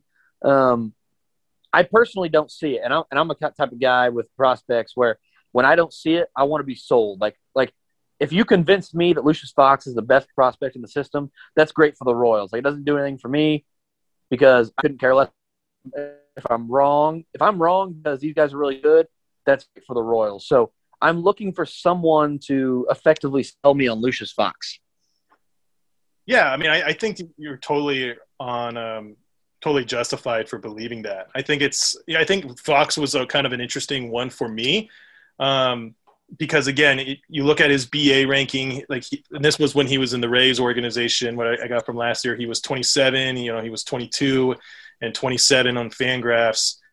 And that's just from what I got recently. And and he's such an interesting guy because he's one of those guys, kind of a jack of all trades, but kind of master of none. And I guess we kind of seen a lot of guys like that in the Royals system. But I think it's when I looked at it was one of the things, like when I looked at Roster Resources, Fangraphs depth chart, he was always kind of one of those guys that was always kind of on the cusp of being on the active roster and not. Now he's not because of the Benintendi acquisition. But I think guys like that, just speed combos, defense combos. You're right. Like the hitting is definitely, it's not impressive, but I like guys with those skill sets, and I think I have hope for those skill sets, just like I have hope for a guy like Edward Olivares with that skill sets. I think those are guys that the Royals really do well with, and I think of a guy like Jarrod Dyson or and that skill set as well. Like I know Dyson's more of an outfielder and Fox is more of an infielder. But I just think it's like, okay, the Royals have tapped into guys with these kinds of skill sets, and still a pretty relatively, he's 23. That's still not, he's not all the way there yet. And I know that the strikeout rates aren't great, but again, I like the walk rates. And in some ways, it's just like it's almost like a poor man's like at least in the numbers that I was looked at, it felt like a poor man's Khalil Lee of some sorts, which I know is not the greatest comp, but it's like, well, we've kind of hyped Khalil Lee for having this high walk, high strikeout approach and saying that's okay. Well, I mean, it's like Fox kind of does the same thing, maybe not as much high average as Lee, especially recently, but there's some seeds of Lee there. And I kind of wonder if, and at least like, we've seen Fox play in AAA, and we've seen him 2 years in AA. He's a guy that I could see come in and have a utility role in the next year or two. But his upside for sure, it's not there. Like he's not going to probably be a starter. He's not going to be a regular player. But I think there's something there, and I felt like omitting him on the list would have not been fair to people who might not know as much about prospects.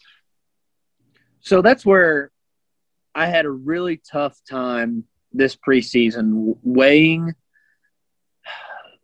floor and ceiling, but more than floor or ceiling was weighing certain skill sets. And you mentioned that the Royals have brought on a lot of guys like Fox.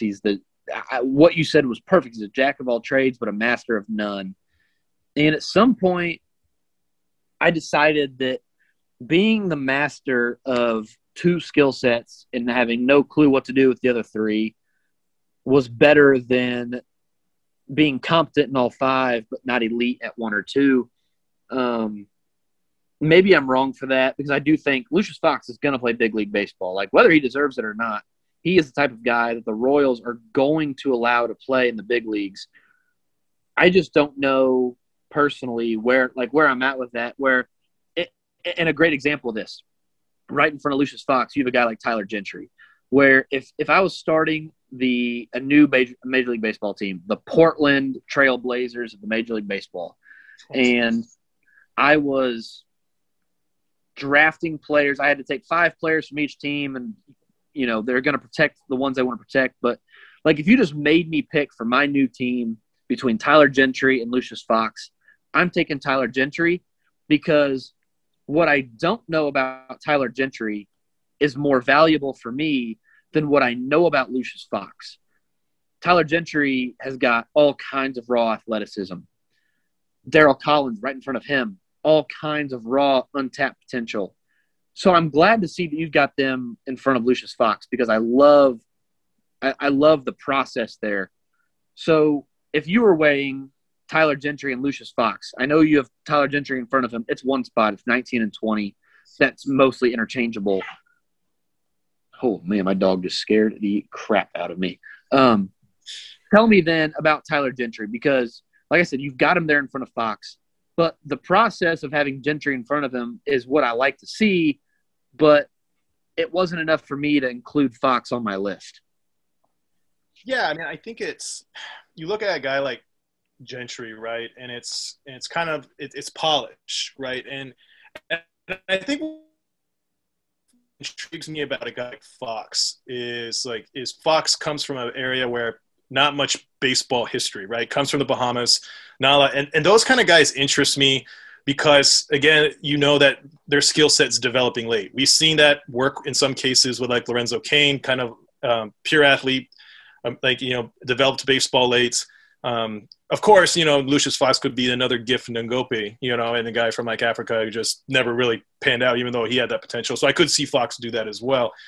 But I mean, with Gentry, I put him ahead because it's safe. You look at his lines at Alabama, playing in the SEC, which is the best conference in college baseball, and those stats are good. But it's like you look at kind of, okay, he has a higher floor, but is his ceiling what's his ceiling? And there's a lot of guys that kind of feel similar a little bit in that end, whether it's like Brewer Hicklin, right? It's like these kind of guys who are college polished guys, and it's great to have those. But again, I do love those upside guys, and I do like a guy like Fox, who I do think was maybe didn't have the exposure to the kind of skills. Like, I don't know like how much skills like you could really teach a guy like Tyler Gentry, right? It's like he's a college guy. He's going to be he's 22, and he's probably played baseball in a Division I college, and so it's like you're kind of what you have is what you're going to get, and it's going to be a certain level.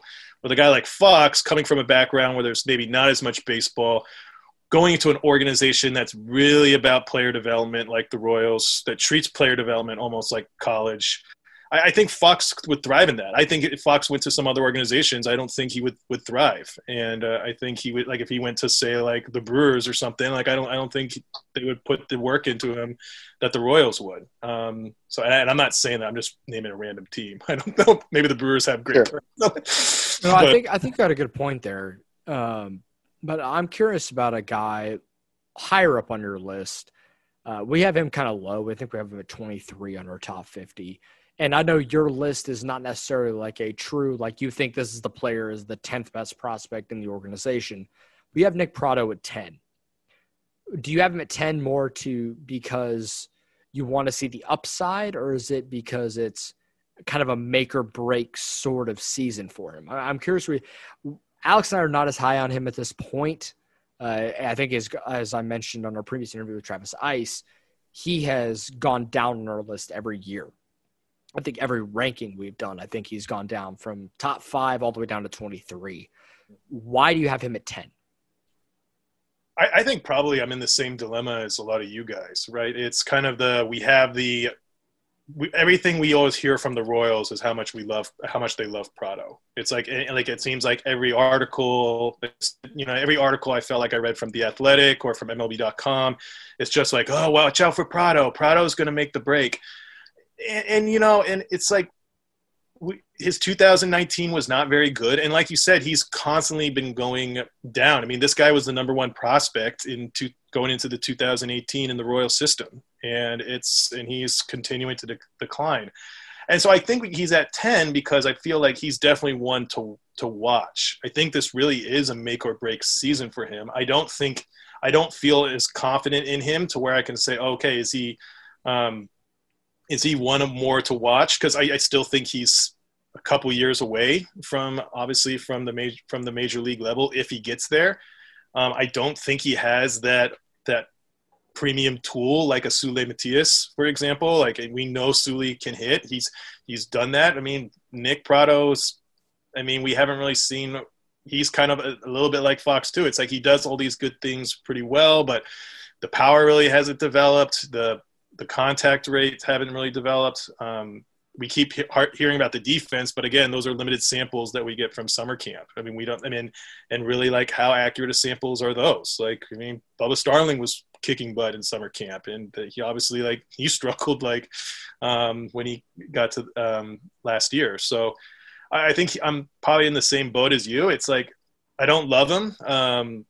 I'm not sure if he's a future first baseman in Kansas City. I think he's worth watching, because I do wonder if I do think this is Prado is the kind of the poster child of what the Royals' way or the development position prospects has been, I guess, right? Because it's like they've been hyping up, saying, "Oh, we've been working with Prado, and I want to see those results. I want to see if everything we've been hearing the last year is actually going to come into fruition, because we've heard a lot of hype, but we haven't seen a lot of backing it up from Prado's end. And that's why I don't feel like this is a hot take necessarily, but I feel like, and it sucks saying this about a kid that's 22 years old, but if he doesn't hit this year, like, what are they going to do? You know, how much longer do you held on to Bubba Starling for 9 years in the minor leagues, barring granted, he had a couple of injury years, but I don't think the Royals hold on to him for much longer if he doesn't pan out, if he doesn't hit at some point this year or pop the way that we think he can. And we've heard some decent things about him, maybe figuring some things out at the alternate site and maybe in instructs, but it feels weird to give up on a kid that's 22, but at the same time, when you draft him that high, you have this expectation at some point he's going to be in the big leagues. And that's just not the way that things are panning out at this point. At some point, if he doesn't hit this year, he is big league depth. And that's not where you want to be. And that's not the ceiling that you want to see on a kid that you drafted 17th overall a couple of seasons ago. And that's where I think we're at with Nick Pratto, and it sucks, but I think that's just the nature of the beast, and that's just the way that baseball's heading at this point. Yeah, and I think that he plays a position at first base where that's such a deep position, like you can get all over, right? And it's right. It's like, why do we have to continue to be patient with this guy? When it's like we can find players in free agency or find players in trades that, you know, that are going to give us more guaranteed production. And I get elite defense is cool at the three best positions on the field, at catcher, at shortstop, at center field. If you give me 80 grade or 70 grade defense at those positions, I'll take about whatever you give me offensively. But at first base, where you can give me 40 defense and I'll live with it, or even less, and I'll live with it if you can hit. But that's not seeming to be the case for Nick Pratto. It seems like his defense is carrying him at a position where it doesn't matter as much as other positions on the baseball field. And I think that's so true. And let's be honest. I mean, first base is a position where we see a lot of other players move to. And so it's, you know, so obviously it's not really, I mean, we saw Hunter Dozier move to first base and he did really well. So it's not like, so how valuable is really that first base defense? And yes, it is valuable. I don't want to totally downplay Pratto's strength, but at the end of the day, if you're a first base prospect, your goal is to hit, your goal is to produce, your goal is to be that long-term option. And if he can't do that, then you're right. I don't think the Royals, I don't know how long he has in this organization. So I want to ask about a couple guys you have a little bit higher on that list. Mm-hmm. Seems like every other publication you read has Lynch 2, Lacy 3, or Lacy 2 and Lynch 3. If I made you pick one right now to keep long-term for the Kansas City Royals, and I told you I was going to trade the other one, who are you keeping and why? I mean, today I got to go Lynch. And the reason I got to go Lynch is we know what Lynch is at a professional level, and I think that's just so key. And I think it's like when we have professional experience, we've had Lynch in spring training, we've had him in exhibitions. Like we know like where that potential is. And I'm not saying that like, oh, spring training stats, that's the end all be all. But at the end of the day, it's like, while Lacy has been impressive, he's been an impressive college pitcher. He's been impressive in the alternate site from what little video we've seen. He's still the unproven entity. And at the end of the day, and I think when it comes with pitchers who are so high risk, so volatile, I mean, we've seen pitching prospects be really elite one year and go and tank and then go back up. I mean, look at Mike Montgomery, for Christ's sake, in the Royals organization. Yeah, and I think you just got to go with the more proven entity. And I think Lynch is that. And I know Lynch is kind of polarizing because it's like he's one of those guys who's been like better as a professional than he was as a college guy. And I know for some scouts, like they're like, I don't want to believe that that's real. But at the end of the day, it's like we're, you know, for prospects, we got to see what they're doing at the professional level. How do they adjust to the professional level? And we don't know how Lacy can adjust to that. We can read all the makeup reports and we know what, you know, we've seen from his time at Texas A&M and his time at the alternate site, but I got to go with the more proven entity. Maybe Lacy changes that, my opinion, by the end of the year. But as of now, if you put a gun to my head, I go with Lynch. So on all these publications, no matter where they have Lynch and Lacy, pretty much every major publication has Bobby Witt Jr., Daniel Lynch, and Asa Lacy in their top 100 in some capacity. Baseball America still has Jackson Kowar in at the back half, right at the very end there at 95. But those are the only four Royals getting top 100 consideration right now. As we move away from the Royals specifically here, if you had to make the argument for one of these guys on your list that's not Bobby Witt Jr., Daniel Lynch, Asa Lacy, Jackson Kowar, if you had to make one argument for one player to be included in these national top 100 lists, which other Royals prospect are you going to give your TED Talk on? I mean, I think for me, it's Eric Pena. I mean, I look at Eric Pena. You look at this, everything that you've read, everything that the little that we have seen, and this guy is, you know, has been a legit talent. Him losing a year of minor league baseball is just a travesty. And he has other players have lost it too, but I really think that if Pena would have had a full season of minor league ball last year, we would have seen him as a top 100 prospect. I really truly believe that. The guy is, again, everything that I've read, everything, all the reports, and I think the only reason a lot of publications are hesitant to is because he lost that year of play. And I think he's kind of one of those guys that publications are ready to put him on that list. They just need to see him put it together and just to see that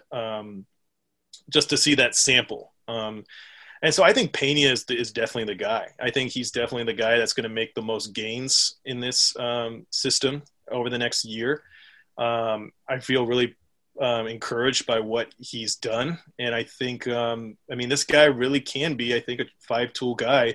Maybe not Witt's caliber, but I think it could be close. I mean, I really do. And I think I think if we're not talking about Pena by the end of the year, I think something definitely went wrong. But right now, he's the guy that I say that we're not talking about him now on a national scale, but we'll be talking about him soon this year once minor league baseball starts up again. So for you, we had just kind of talked about the idea of known commodities versus what we haven't seen in Lynch and Lacy. Is the unknown kind of the sex appeal of a five-tool player like Bobby Witt Jr. in Eric Pena? Is that type of unknown ceiling in Pena enough for you to take him over Kyle Isbell? If you're starting an organization tomorrow, you can only have Pena or Isbell. Is that ceiling of Pena, that what we don't know, is it enough for you to take him over Isbell for your brand new Portland Trail Blazers team? Yeah, I would. I mean, I think so in this case, and I think it's both Isbell and Pena play the same position, and I think it's just when it comes to building a team, you got to go with who's the guy that's going to be a superstar. You know, Isbell's, I think, is going to be really good. Like, I think, you know, a lot of people have made this comp, but there's definitely a lot of Andrew Benintendi in Kyle Isbell's game. And I've been a fan of Isbell ever since last year.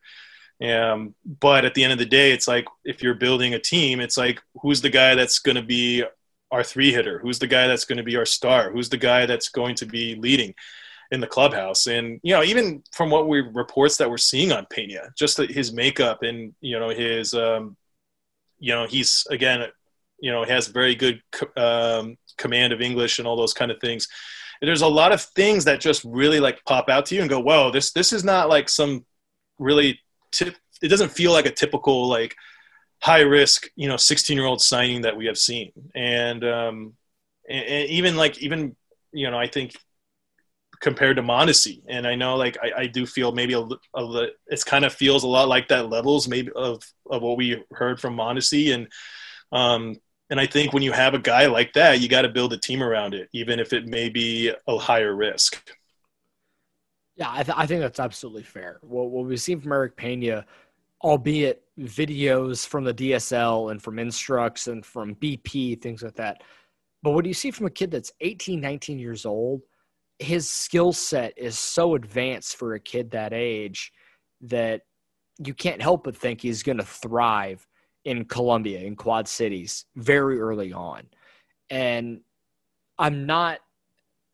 it's very easy to be a hot take machine on a podcast or on radio, whatever.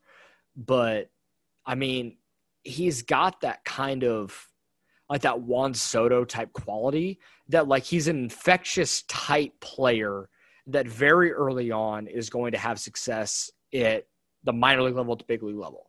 I'm not saying he's going to make the majors at 19 years old. That doesn't happen very often ever. But he's a type of kid that is going to move very quickly and is going to be the type of player that is very quickly going to be your 3-hole hitter, your 4-hole hitter, something like that. And it's just all of those intangible type things that he brings along as well that I think are going to carry him along with the play on the field as well. It's the off-field stuff that I think matters as much too. Yeah. And I think one really key thing is this Royals, their development, the way they've developed their model and their player development model in Latin America has really been like taking some really big steps over the years. And Pena is kind of one of the first big parts of this really strong development that they have. You know, I think when they got Mondesi, it was still really early in their development. They were kind of like Mondesi was the first big signing.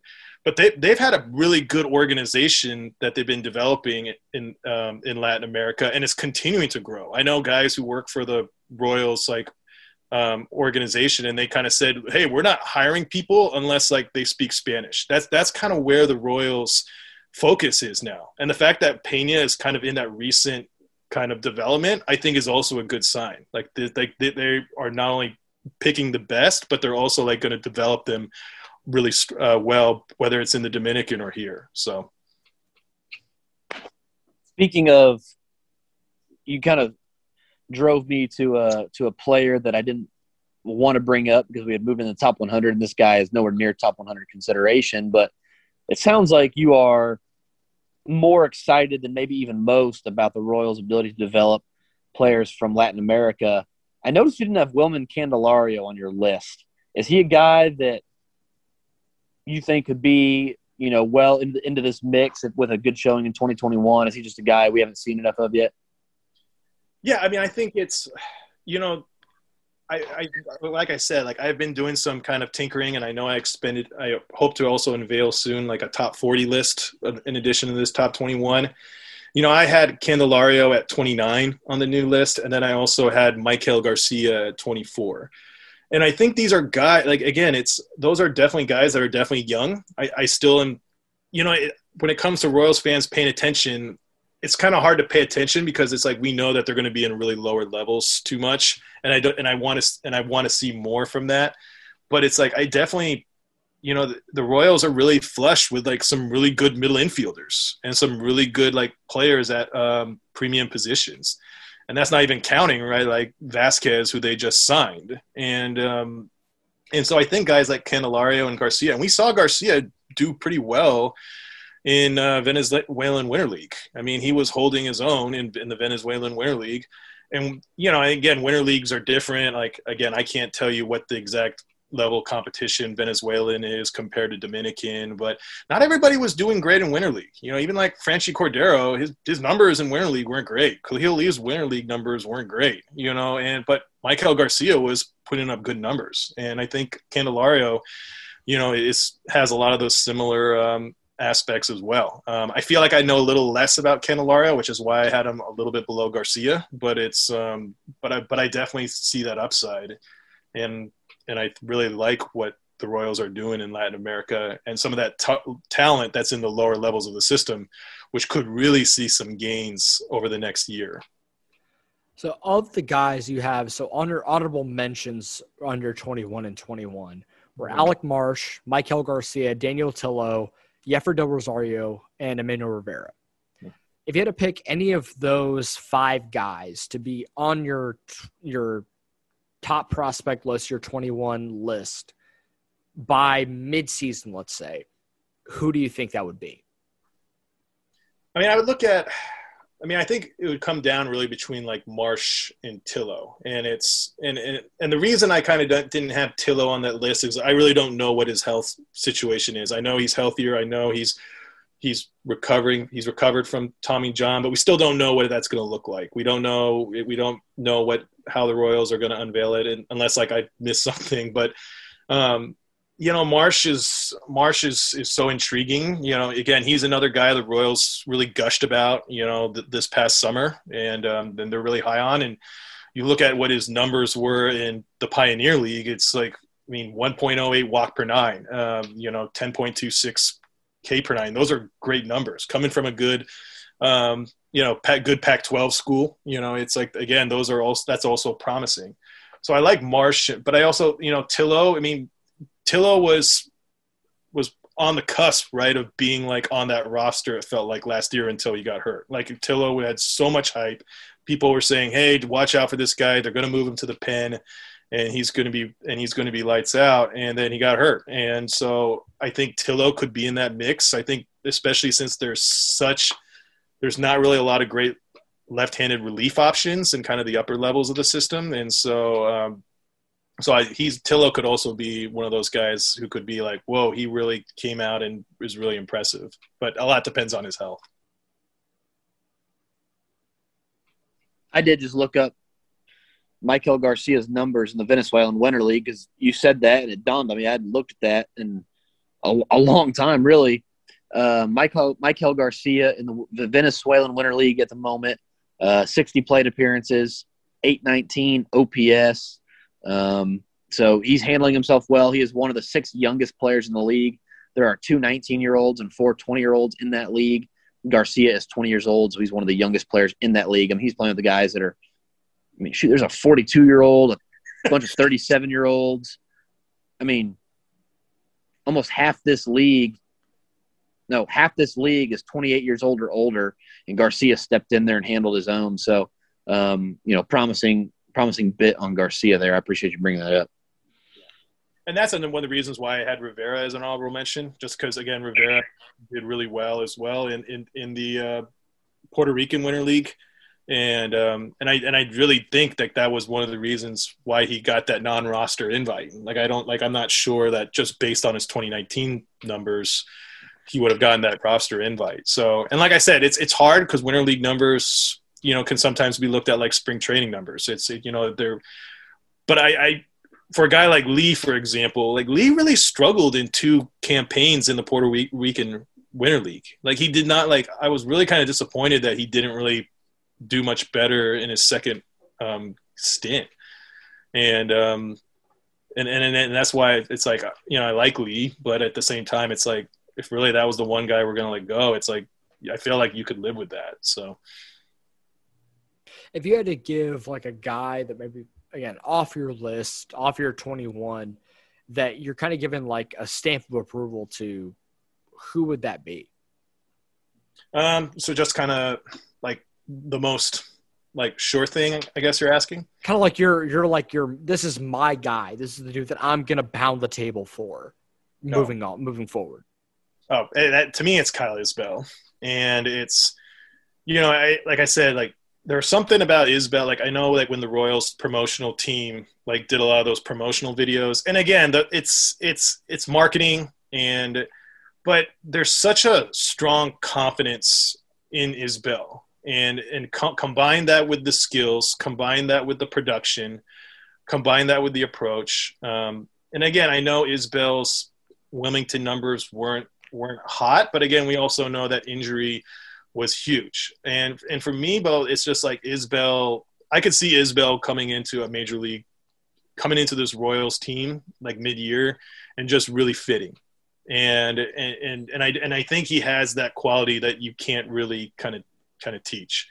And I know that sounds like very like scouty and everything like that, but he was one of the guys that I was just really impressed with, and he's one of those guys that I could just see really moving a lot quicker than people think, and he's continued to do that. I just think he's one of the guys is moving quick. And then, of course, like, other than that, Bobby Witt, right? Bobby Witt is, just the way he kind of handled himself, at the alternate site, that was really impressive as well. So I think Isbell, Witt are the two guys that I'm just like, hey, I'm really behind these guys.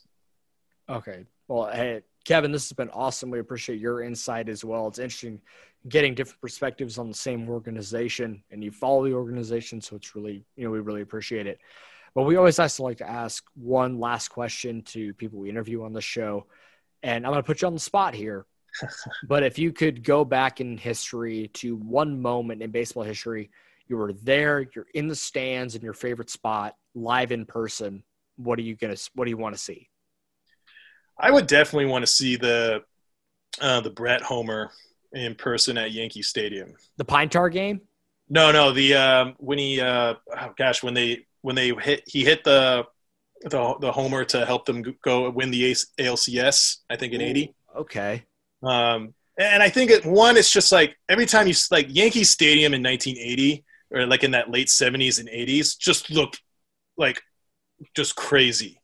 Like, I mean, like when Nettles hit the game-winning home run, like how everybody like just charged the field, and then like all the police are just like, yeah, it's no big deal, it's just charging the field. Like, and I just feel like if I was there like cheering the Royals, like I just feel like it would just been like I probably would have got like a beer thrown on me, or some guy like some New Yorker would have tried to like punch me or something like that. That's like, so I'm just like, oh man, this would have been just great. So I think that's like, to me, that moment, like being at Yankee Stadium, seeing the Royals win to go to their first World Series, I think that just would have been a really cool thing, and especially at Yankee Stadium in the 80s. So that is a unique answer we have not gotten on the show so far. I've asked this to every guest that we've had, and that's a new one. And I always appreciate new and unique answers.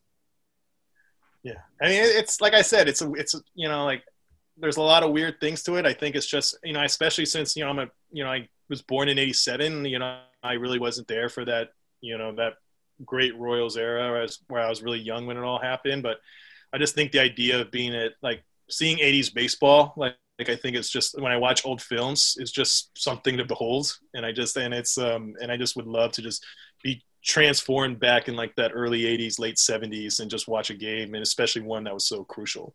I would love, and just because I mentioned it, because you said Brett Homer at Yankee Stadium, my mind immediately went to the Pine Tar game. I would love to be in the stands and not know what's really going on, and just see George Brett just run out of the dugout like a madman. Like, what is happening right now? Oh, that'd be great. My answer has changed today. The pandemic has made me appreciate like pure jubilation in crowds, and just like watching a stadium full of 50,000 people absolutely lose their minds simultaneously.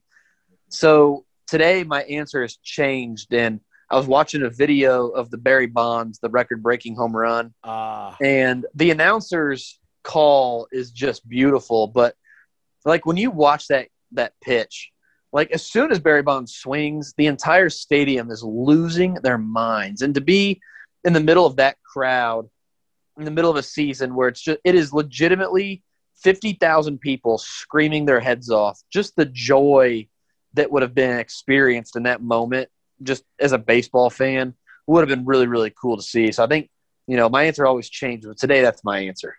Today, I think my answer and kind of going along the same vein as you, Alex, but it's Hank Aaron's home run. Like, and I think this goes along a little bit with Black History Month too. Like, he was a black man in Atlanta breaking Babe Ruth's record for home runs. And to see when he hits the home run, to see the two guys that surround him when he rounds second base, it's two white guys that are congratulating him on hitting the home run. Like, there's just something very poetic and romantic about that moment. And it didn't matter who it was.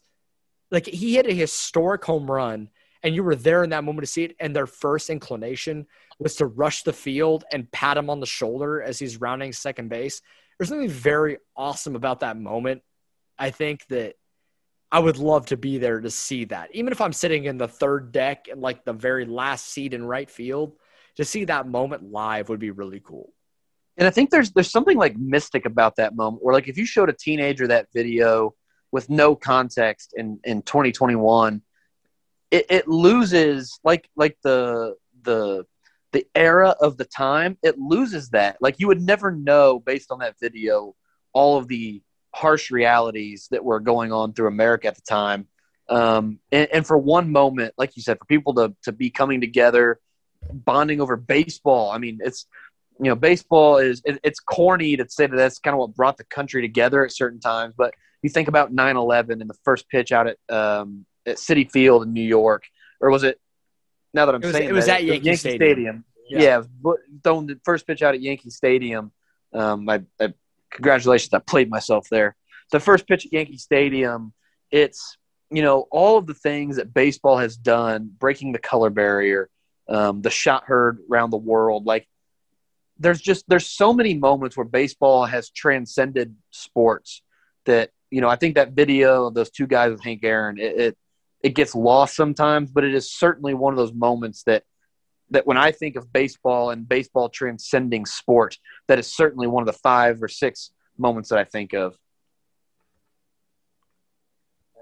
Yeah, absolutely. I mean, I think it's, I just really can't wait for crowds, right? And it's just, right. And it's, it's like, even like I watch, and like, even I was like, I watch, like, when I don't even like the Blue Jays, I don't like Jose Bautista, but God, like that when he hit that one home run, and right, and it's just like the crowd, and it's just like, God, that's just so awesome. Like, that's like that noise is just incredible. And it's like, when are we going to get that again? And it's hard. You mentioned that home run, and it's like Alex said, the minute that he swung the bat and there was remote contact, like, they knew it was gone. Yes. And the Rogers Center just exploded. And I'm going to clip that and send it to my buddy that's a Texas Rangers fan just to twist the knife a little bit more, because I'd love doing that to him, because he's one of my best friends. So I know that I can do that and he won't hate me that much, just a little bit. He only hates me a little bit more when I bring up Nelson Cruz being in rather than playing no doubles in the 2011 World Series. That's the only other time that he might want to kill me, but you know what? It's fine. Well, hey, Kevin, we really do appreciate your time tonight. We can go even further into the weeds on baseball history, and one day Alex and I might just do that. We might just get a bunch of people on and just have some baseball roundtable, but we really do appreciate your time. Plug your site, plug your social media, whatever you need to do. Let's get as many people to your site as we can. Yeah, no, thank you for having me on. And again, I write at royalsreporter.com. So royalsreporter.com. You can find me on Twitter at Royal Reports Kev. So on Twitter, so capital R, Royal, capital R, Report, capital K, Kev. And then you can also find me on Pitcher List. I write for pitcherlist.com, and our new site is actually going to be launching tomorrow. So that's also a big deal for us. So again, check out Pitcher List, especially if you're a fantasy baseball enthusiast. There's just a lot of great writers, a lot of smart writers that I've learned a lot from. So, but thanks again, guys, for having me on the podcast. And I just love being able to talk prospects, and especially Royals prospects. Absolutely. We'd love to have you on again sometime, especially mid-season. We'll redo our rankings, and I'm sure you'll redo yours at some point. We love to kind of rehash things as the season goes on. So we'll definitely try and have you on again soon. Awesome. I look forward to it, and I can't wait. So, all right. Thank you so much, man.